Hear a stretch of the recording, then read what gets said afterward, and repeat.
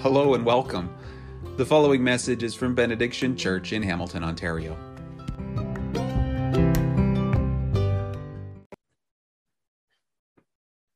All right, thanks very much for that reading, Rolf.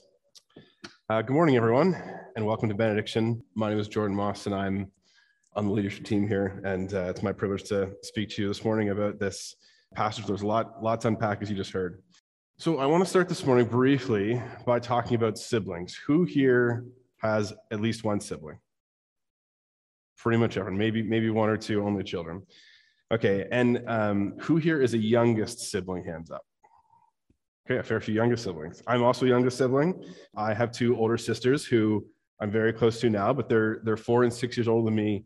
And sometimes when we were kids, shockingly, we got into conflict. And sometimes they would pick on me being the only boy and the youngest. And sometimes they would be upset if we got into trouble, kind of all of us, or if they got into trouble and they were treated differently than I was treated. Has that ever happened to any of you guys, that being the youngest, sometimes you maybe didn't get into as much trouble as your older siblings, and that might have only made them a little more upset?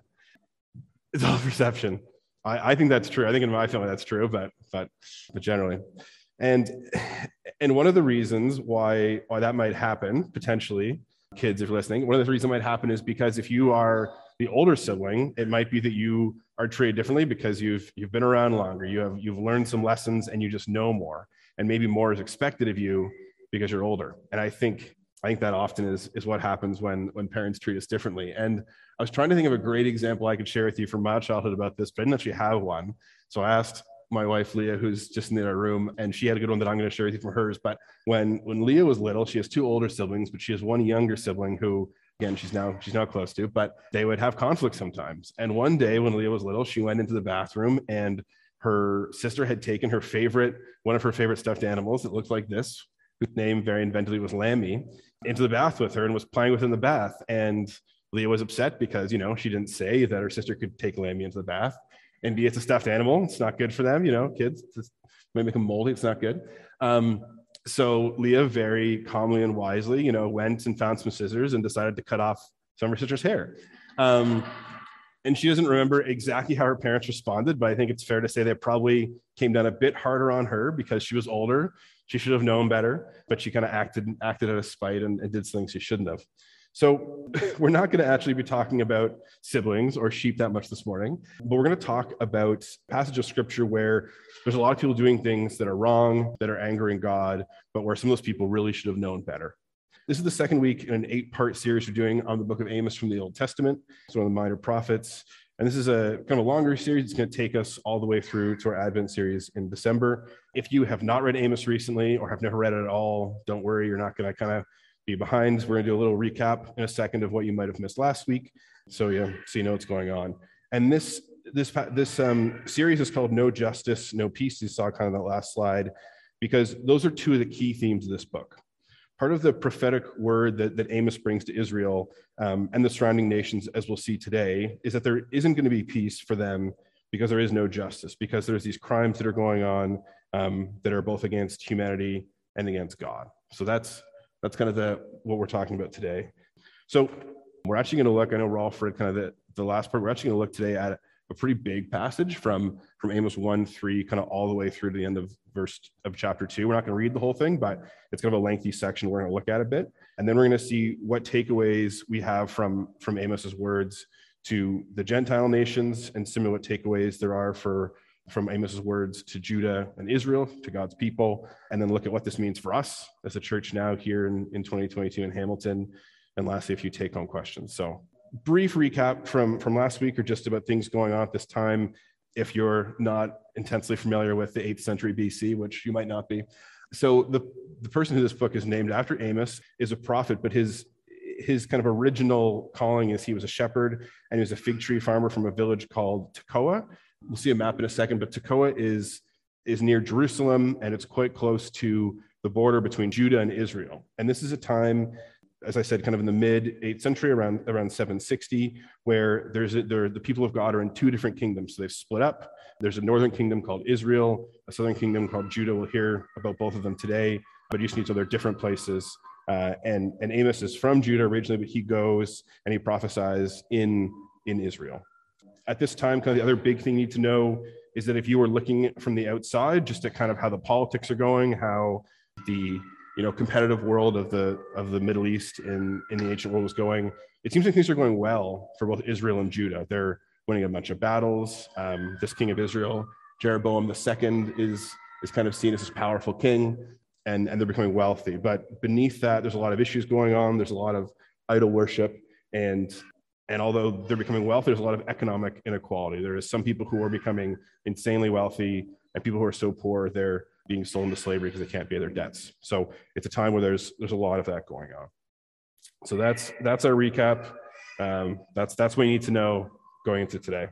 A few just themes to keep in mind today. Mike spoke last week, and he really introduced 3 themes for the book of Amos, and those were cities, guilt, and wrath, as we see there. And so I want us to keep those in mind. There's going to be a real pattern that's going to develop.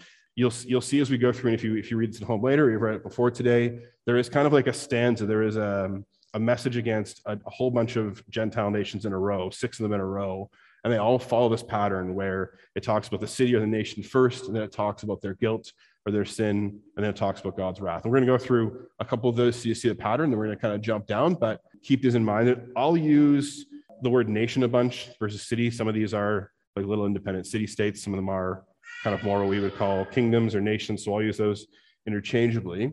And the second kind of concept of guilt or sin, the word that's used here in Hebrew a whole lot in Amos 1 and 2, it can be translated as sins, and most of our Bibles do, and that's correct. But the ancient Hebrew word, and I apologize to anyone who speaks ancient Hebrew, is something like pesha. And while that word does mean sin, it also has these connotations of rebellion against authority and wrongdoing that violates the law and transgressions and crimes.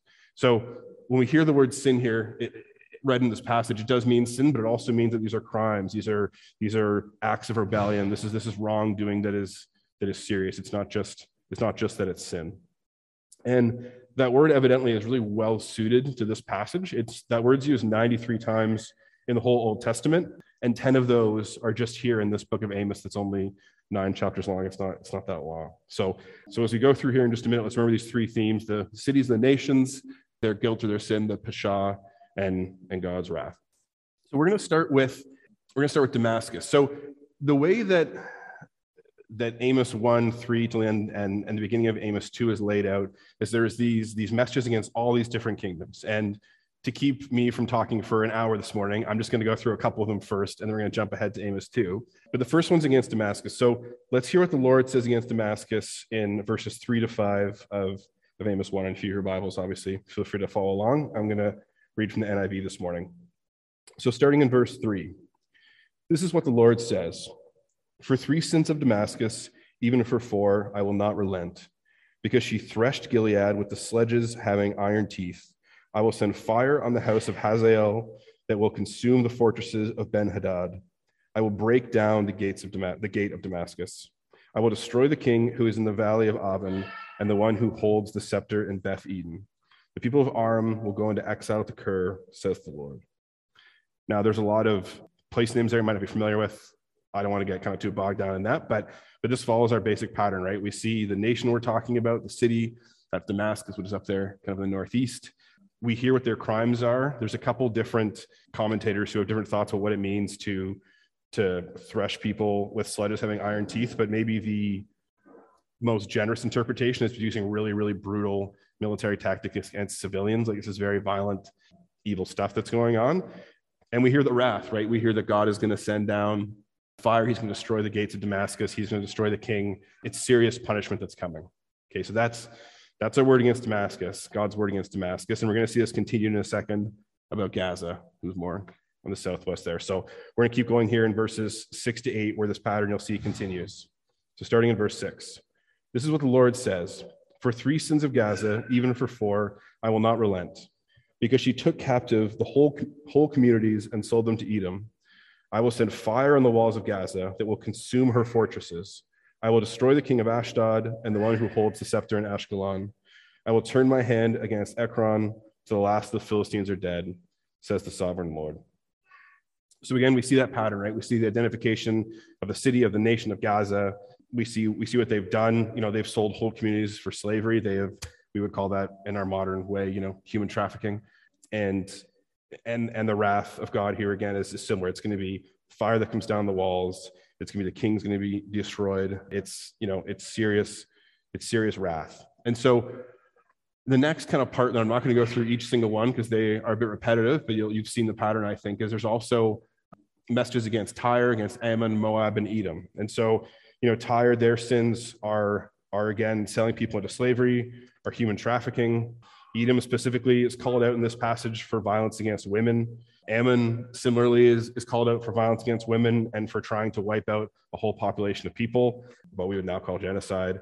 And Moab is called out for killing a neighbor's king and causing political instability and all kinds of issues. So those are what God has to say in this passage about these Gentile nations. Okay, so that's the six that surround. And obviously we might not be as familiar with these nations, but if you were at the time hearing this message and you were in Israel, you'd think, okay, those are kind of all our neighbors. That's kind of everyone. And this section of Amos is set up really to kind of put Israel and Judah in the crosshairs, and they're what comes next. So let's kind of put the pause button on the Gentile nations. We're going to come back to them for a second, but we've heard that judgment's going to come on them, wrath is going to come on them. We've heard about their sins, and now we're going to jump ahead, if you have your Bibles open or your phones or anything, to the second chapter of Amos, to verses 4 and 5. And this is where God speaks against Judah. So starting in verse 4, and this is up on the screen there, this is what the Lord says: "For 3 sins of Judah, even for 4, I will not relent, because they have rejected the law of the Lord and have not kept his decrees. Because they have been led astray by false gods, the gods their ancestors followed, I will send fire on Judah that will consume the fortresses of Jerusalem." So remember again that Judah and Israel are the kingdoms where the Jews live. These are the places where the people who were brought out of Egypt, who were saved from slavery, who were given this land, where they've gone. And God, before this time gave them the law, and really their big sin here is that they've rejected the law, they've rejected God, they've rejected his decrees. And again, following that pattern, the wrath again is similar. We're in verse 5, where it says, he's going to send fire on Judah, he's going to consume the fortress of Jerusalem. And Jerusalem in the ancient world was this massive city with huge walls and fortresses and citadels all along it.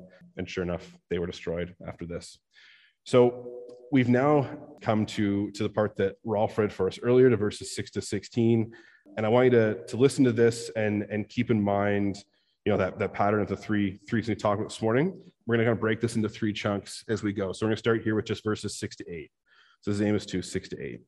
This is what the Lord says: "For 3 sins of Israel, even for 4, I will not relent. They sell the innocent for silver and the needy for a pair of sandals. They trample on the heads of the poor as on the dust of the ground, and deny justice to the oppressed. Father and son use the same girl and so profane my holy name. They lie down beside every altar on garments taken in pledge. In the house of their God, they drink wine taken as fines." And so, stopping there for a second, we know what the nation is, we know it's Israel, and this is our sin, this is our guilt portion here. And these crimes, these transgressions against the law, they're serious. These are people who are oppressing the poor. They're literally selling people into slavery because they can't pay their debts. They're denying the poor the chance to defend themselves in court. They're engaging in sexual morality, and that sexual morality is taking place in temples as part of worship to pagan gods that aren't the God of Israel. So, these are some really, really, really problematic sins, and they're terrible. But there's also a second component to the guilt and the sin of Israel here that starts at verse 9 and goes to 12. So this is starting in verse 9. "Yet I destroyed the Amorites before them, though they were tall as the cedars and strong as the oaks. I destroyed their fruit above and their roots below. I brought them up out of Egypt and led you 40 years in the wilderness to give you the land of the Amorites. I also raised up prophets from among your children and Nazarites from among your youths. Is this not true, people? Is this not true, people of Israel, declares the Lord? But you made the Nazarites drink wine and commanded the prophets not to prophesy." So this part, there's no equivalent in the other messages against the Gentile nations, right? There is this special relationship that the Israelites have with God that makes their sins so problematic here, right? And And God says here, this is what I've done for you. I brought you out of slavery in Egypt. I provided for you during this 40 years you were in the wilderness. I gave you the promised land, and there's people who lived there previously, and I gave it to you. I gave you prophets to speak my truth to you, and I gave you these Nazarites who took a special vow, and they followed special rules, and they were set apart, or they were kind of consecrated for God. But despite all that God did for Israel, they sinned like the other nations, like the Gentile nations around them. This is the last kind of chunk here. We're going to look at it, verse 13 to 16. This is where the wrath of God, the judgment of God comes for Israel. So starting in verse 13. Now then, I will crush you as a cart crushes when loaded with grain. The swift will not escape. The strong will not muster their strength, and the warrior will not save his life. The archer will not stand his ground, and fleet-footed soldiers will not get away. And the horseman will not save his life. Even the bravest warriors will flee naked on that day, declares the Lord. So it's clear here, the wording here is very militaristic. This kind of lists 4 different kinds of soldiers who are all going to fail when God's wrath comes. Even this bravest warrior in verse 16, people who are kind of front and center in the army, who you'd think would stand and fight no matter what. They're going to drop their weapons, they're going to drop their armor, and they're going to take off because God's wrath is going to be very hard for Israel to take. So I know that was a lot of stuff about wrath and judgment on Thanksgiving, but let's take a step back now, and we've kind of gone through what we need to see in the passage with the Gentile nations and about Judah and Israel, and let's kind of go back for a second and look at the takeaways that we can take from what we saw with the Gentile nations. So the first one sounds really straightforward, but it's that God knows these nations and he knows these cities individually. And they might sound pretty straightforward, and it is, but it's important to not miss here that Amos is what Mike called last week like an equal opportunity prophet. He's not here to just speak about what's going on in Judah and Israel, but he's here to speak about what's going on in all the nations that surround them as well. And it's not as if he just knows that these places exist kind of out there. God knows what's going on in these places. He knows what's happening in Damascus and in Tyre and in Moab, and he can name what's happening specifically. He can name their cities, their citadels. And so he knows these Gentile nations, even if they don't know him. And the second kind of takeaway here is that God cares about what's happening to the people in these nations, these Gentile nations, right? Part of the message of Amos is that God cares that the kings of these places have been killed. He cares that brutal military tactics were used against civilians. He cares that human trafficking was happening, that there was violence against women, that there was genocide. He cares about all these things. And so part of the message of the book of Amos is that there is a right and wrong, and it's not just that all is fair in love and war, even in the ancient world where things were very bloody. But God doesn't turn a blind eye to these atrocities and the crimes going on, even though they're happening outside of Judah and of Israel. So that's our second point. So on our third point here, it's interesting that these crimes are against other Gentile nations, right? The Gentile nations here are killing each other. They're doing terrible things to each other. They're selling people into slavery. It might be that some of this violence was also against God's people, against Judah and Israel, but we don't know that from the passage. What we do know is that they are attacking each other and committing crimes against each other. And again, it's significant that God is speaking about the sin of the Gentile nations that is being visited upon each other. And that's for the last reason here. The fourth reason here is that God's wrath and his justice is coming for these nations because of what they've done for each other. And that kind of sounds intuitive. You're doing something terrible and God's judging you for it. But it's not something you actually see that much in the Old Testament if you think about it. Often in the Old Testament, we see foreign nations who are being judged, who are being punished for attacking or enslaving or harming God's people, right? Like the kind of classic example that's brought up in this text is Egypt, right? Like famously, God brought all these plagues on Egypt and his wrath on the people of Egypt until Pharaoh said, okay, your people can go. And God's wrath there was used to free the Israelites from slavery. And so that's one thing. And that's something if we've read the Old Testament, we might be pretty normalized to. We've seen a lot, but that isn't what's actually happening here, right? And I don't want to jump too much. Often when I'm preaching on a book, I want to jump to the end and tell you what's going to happen. So I'll tell you just a little bit, but we're not done with the Gentile nations. Like the next few chapters, most of the next 7 chapters are going to focus on Israel and what's going on there and their destruction and God's wrath. And we'll see more of that. But the end of this book of Amos also is full of hope. And there's a really interesting part of it at the end of the book that I have to come back to hear more about it. But essentially, Amos says that God is going to rebuild the house of David, and he's going to use it to rebuild God's people. And that's going to include people from all nations, not just Judah and Israel. So the inclusion of Tyre and Damascus and Moab and Gaza here actually is pretty important and pretty unique in the Old Testament in how they're treated. So the fact that God cares about them and cares what's going on with them, and the fact that there's a plan for these Gentile nations that doesn't just end here, something really, really important for us to take away today. So now let's think about the takeaways we can take from what we've seen in Judah and in Israel. So the first is maybe the most obvious, but it's that God knows what his people are doing, and he cares what they're doing too. So everything I just said a minute ago about the Gentile nations being important is true, but it's clear in Amos 2 that really, Israel is the main show here, the main thing that God wants to tell us about, right? The other nations got kind of 2 to 3 verses each, and Israel gets a full 10 verses of attention. God's been seeing what's been going on, and he's got some notes. He's got some things he wants to say. And again, we have to keep in mind that this is all going on at a time where, based on the standards of the day, Judah and Israel were being really successful, right? Like they were doing well in the battlefield, they were doing well in trade. By the standards of their day, things are going great. But that's not what God's concerned with. He isn't going to turn a blind eye to the sins of these kingdoms because of their success. He isn't going to let all of the pasha, all of the sin, all of the transgressions and the rebellion that's going on go unnoticed because he wants the kingdoms to keep doing well. He's not going to shove things under the carpet and just say, yeah, keep doing what you're doing. The results look great. And we'll see that God does really care about the people, his people, and he cares what they're doing, and we'll see that as we keep going. So our second point here is that where the crimes that were happening in the Gentile nations were against humanity, against other people, Israel's are both against other people and against God, which is really problematic. We saw in the section on Judah, it's pretty short. The section on Judah is only 2 verses. It just talks about sins that are against God, about being unfaithful to God, about abandoning their covenant, and those are definitely problematic. But Israel has this toxic mix of both sins that are against other people, against humanity, and also against God, right? The sins of them selling debtors into slavery, of denying justice to the oppressed, those are crimes they're purely against people. They're really impacting those people.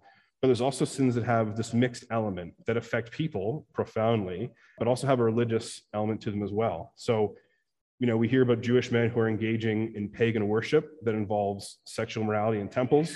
That falls into this category, as does these people taking, wine and clothes they've confiscated from the poor, that they've these are ill-gotten gains, and taking them to the temple and, frankly, getting drunk and then lying down on these clothes because they can't stand. Those are these kind of crimes that are really an affront to God, because yes, they're against people, they're impacting people, but they're also rejecting God and frankly kind of spitting in his face. So that brings us to our last point here about the fact that what God has done for them is super important. So it's not just that it's not that they're sinning, but the fact is that they should know better, right? And that's what I think God is really getting at here in part of this. God talks about how he brought them out of Egypt, he provided for them in the wilderness, and you have people who are descendants of slaves whose ancestors toiled away in Egypt under an unfair regime and were dealt all kinds of misery. And once they have their own land and are kind of doing better and are more established, what do? They make each other into slaves, right? Over pay disputes, over money. So, it's really significant that they should know better than to do that, right? The people whose ancestors were slaves, who every year celebrate the Passover where God freed them, should not be going and enslaving their brothers and sisters. And similarly, God gave them the promised land. God helped them conquer it, and they became powerful, and they became militarily successful. And when they're in that position and they're finally secure and they're not at risk anymore, they're not slaves anymore, they turn on themselves and they sin against each other and against God. So I think it's really important in this kind of third point to just notice that Israel's sins are all the sins are bad, but Israel's sins are really problematic because they should know better, because all the things that God's done for them in the past. So that's all well and good. That's all kind of what they should know, what they should have done. But let's Let's kind of zip forward 2,800-ish years to how this plays out for us and what it means for us. So Mike talked a little bit last week about this concept of kind of Old Testament communal guilt. And we've seen that a bunch today, where there's these cities that are punished for what they're all doing. And we don't necessarily live kind of in that same regime anymore. On this side of the New Testament, this side of Jesus and the cross, guilt is different, right? So we don't live in a place like Israel or Judah or Damascus or Moab of the 8th century BC. We don't live in a time and place where we practice the same faith as all of our neighbors, or even necessarily believe the same morals are important as all of our neighbors do. So what do we do with that now, right? It doesn't mean that we just throw up our hands and say, look, these people in the city are doing this, these people are doing this. Those things are horrible. Our city's in trouble, so it doesn't really matter what I do, right? That's not true. That's not the gospel. We know that God cares how we live, despite what's going on in our culture. And in 1 Peter, as a passage we'll look at in just a second, the Apostle Peter wrote to Christians who were being persecuted in Asia Minor, where they were, this minority, and they were living in a hard time. And I'm just going to share this with you what the Apostle Peter says to the Christians in the first century, starting at verse 11 here. He says, "Dear friends, I urge you, as foreigners and exiles, to abstain from sinful desires which wage war against your soul. Live such good lives among the pagans, that though they accuse you of wrongdoing, they may see your good deeds and glorify God on the day he visits us." And then skipping down to verse 16. "Live as free people, but do not use your freedom as a cover-up for evil. Live as God's slaves. Show proper respect to everyone. Love the family of believers, fear God, and honor the emperor." And so in the same way that God cared what his people were doing in Amos's time, 2,800 years ago, and what he cared what Christians were doing in the first century AD, he cares what we're doing now and here in our city. That's really important for us to hear and to sink in. And so the second point here on about what this means for us is that there are things going on in the city that make God angry. And I think if you live in Hamilton, I probably don't have to tell you that in too much detail, but there's lots of great things about our city, but there are issues, right? I work in downtown Hamilton, and it's hard to walk to and from my office without seeing people who are struggling with a number of issues, right? Who might be struggling with homelessness or mental health issues potentially, or with addictions potentially, or they might have suffered abuse, or they might have an overlap of those kinds of issues. There is just a number of things going on that we can see really easily in our neighborhoods and in our city. And there's lots that we also don't see. So I think I don't have to dwell on that too much, but I think we know there's things going on here that do make God upset, because he does see them. But the big question here, this third one, is really, do those same things make us angry, right? If we know what's going on, like what are the things in Hamilton that would kind of make the list, like all the sins we've seen here today made the list for these cities, right? And the truth is that maybe we aren't even aware of some of the things going on that would make the list, right? Maybe we're too busy or too distracted or too caught up in our daily lives to see what's happening in our city and in our world. And that's very possible, and I get that. And in fact, I confess that I regularly struggle with this. I know it can be really hard to strike a balance between work, between time with your family, finding quiet time to spend with God, getting some physical exercise occasionally, hopefully. I need to do some more of that. Those can be really difficult things to balance and to do. And I actually shared something that this pastor and author has recently written in my last sermon, but I want to share with you this quote from this pastor named John Mark Comer, who's in Portland, Oregon. And he has this book called The Ruthless Elimination of Hurry, where he talks about how many of us have this thing that he's kind of coined hurry sickness. And here's what he says. He says, "Satan doesn't show up as a demon with a pitchfork and gravelly smoker voice, or as Will Ferrell with an electric guitar and fire on Saturday Night Live. He's far more intelligent than we give him credit for. Today, you're far more likely to run into the enemy in the form of an alert on your phone while you're reading your Bible, or on a multi-day Netflix binge, or a full-on dopamine addiction to Instagram, or a Saturday morning at the office, or another soccer game on a Sunday, or commitment after commitment after commitment in a life full of speed." And later in the same book, he also writes, "Both sin and busyness have the same effect. They cut off your connection to God, to other people, and even to your own soul." And I think there's definitely some truth that we are potentially indifferent to what's going on in our world and in our city, but it's just because we are too distracted and we honestly can't even see it. But if we can get past all of life's distractions, which we need to do, and that could be a whole other sermon series in the future potentially, we need to ask ourselves, if the things that make God angry truly make us angry too, right? We should take a careful look at our lives and consider whether we are participating or benefiting from systems that oppress the poor. And it might be really easy to say that we don't do things that oppress the poor in our city, that we're not, kicking out of their house. We're not making people suffer in the ways they are. But it's also important that we don't, we live in a different world than these cities of the 8th century BC. We live in this global world, and we need to seriously think about if what we're doing and how we're living is oppressing people who live in China or Bangladesh or Haiti or other places where we get all kinds of resources and all kinds of goods manufactured. We need to really think about that, and we need to first be open to the possibility that some of the things for which God's judgment is coming are things that we're involved with, even if we're not involved intentionally. And second, we need to be open to potentially changing the way we live if we know that we are contributing to the oppression of others. And so the last point here, before we'll just jump to a few take-home questions, is kind of what hopefully this sermon is and what this book of Amos is. Hopefully, the book of Amos in this series gives us an invitation to individually and collectively, repent of our unrighteousness or our indifference, honestly. The Israelites didn't heed the warning Amos gave them. He came and he preached to them over a short period, but they really didn't listen and they didn't change. And about 40 years later, this foreign power, the Assyrians, came in and destroyed them and carried them off. God's judgment and wrath that are predicted in Amos happened. And I'm not saying we're going to be conquered as a city anytime soon. I certainly hope we're not. But we just don't know how long we have, right? We don't know how long we have on this earth. We don't know when Christ is going to come back. We just don't. But what if for a second somehow we did know how much time we had, right? If we knew that the city of Hamilton only had 40 years left, would that change how we live? Would it change how we relate to our city, to our neighbors, and to each other? And what if we only had 1 year left in the city? What would that change with how we live? And while the sermon hasn't necessarily been about Thanksgiving and about being grateful for our blessings, I think one thing we can be thankful for when we think about Amos and the warnings here is for the time we have, right? We should be thankful that every day we have opportunities to be the people God wants us to be and to strive to live the way God wants for people to live. Because the reality is that's what's best for us as individuals, for us as families, and for our church community and for the city.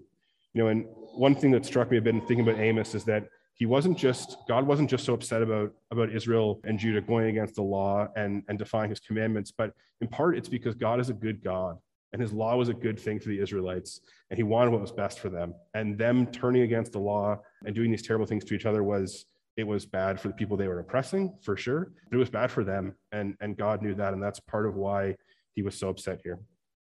So maybe we should see this passage from Amos as an invitation for us. An invitation to at least pray for a more righteous and a more just city in the world, and for us to see if there are things that we can do to see those ends accomplished in our time.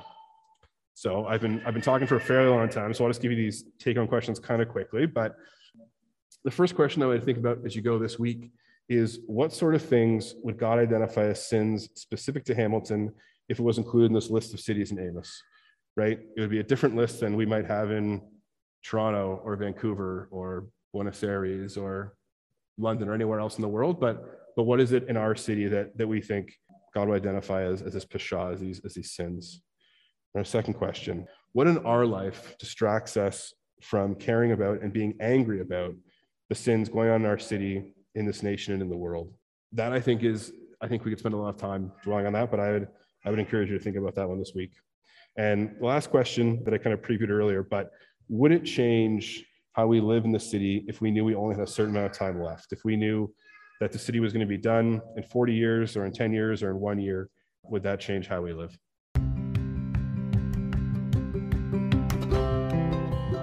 Thanks for listening to this message from Benediction Church in Hamilton, Ontario.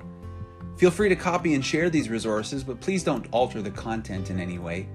We invite you to visit us online again soon at www.benediction.church for more teaching and information about how you can join us in serving and praying that it would be in Hamilton as it is in heaven.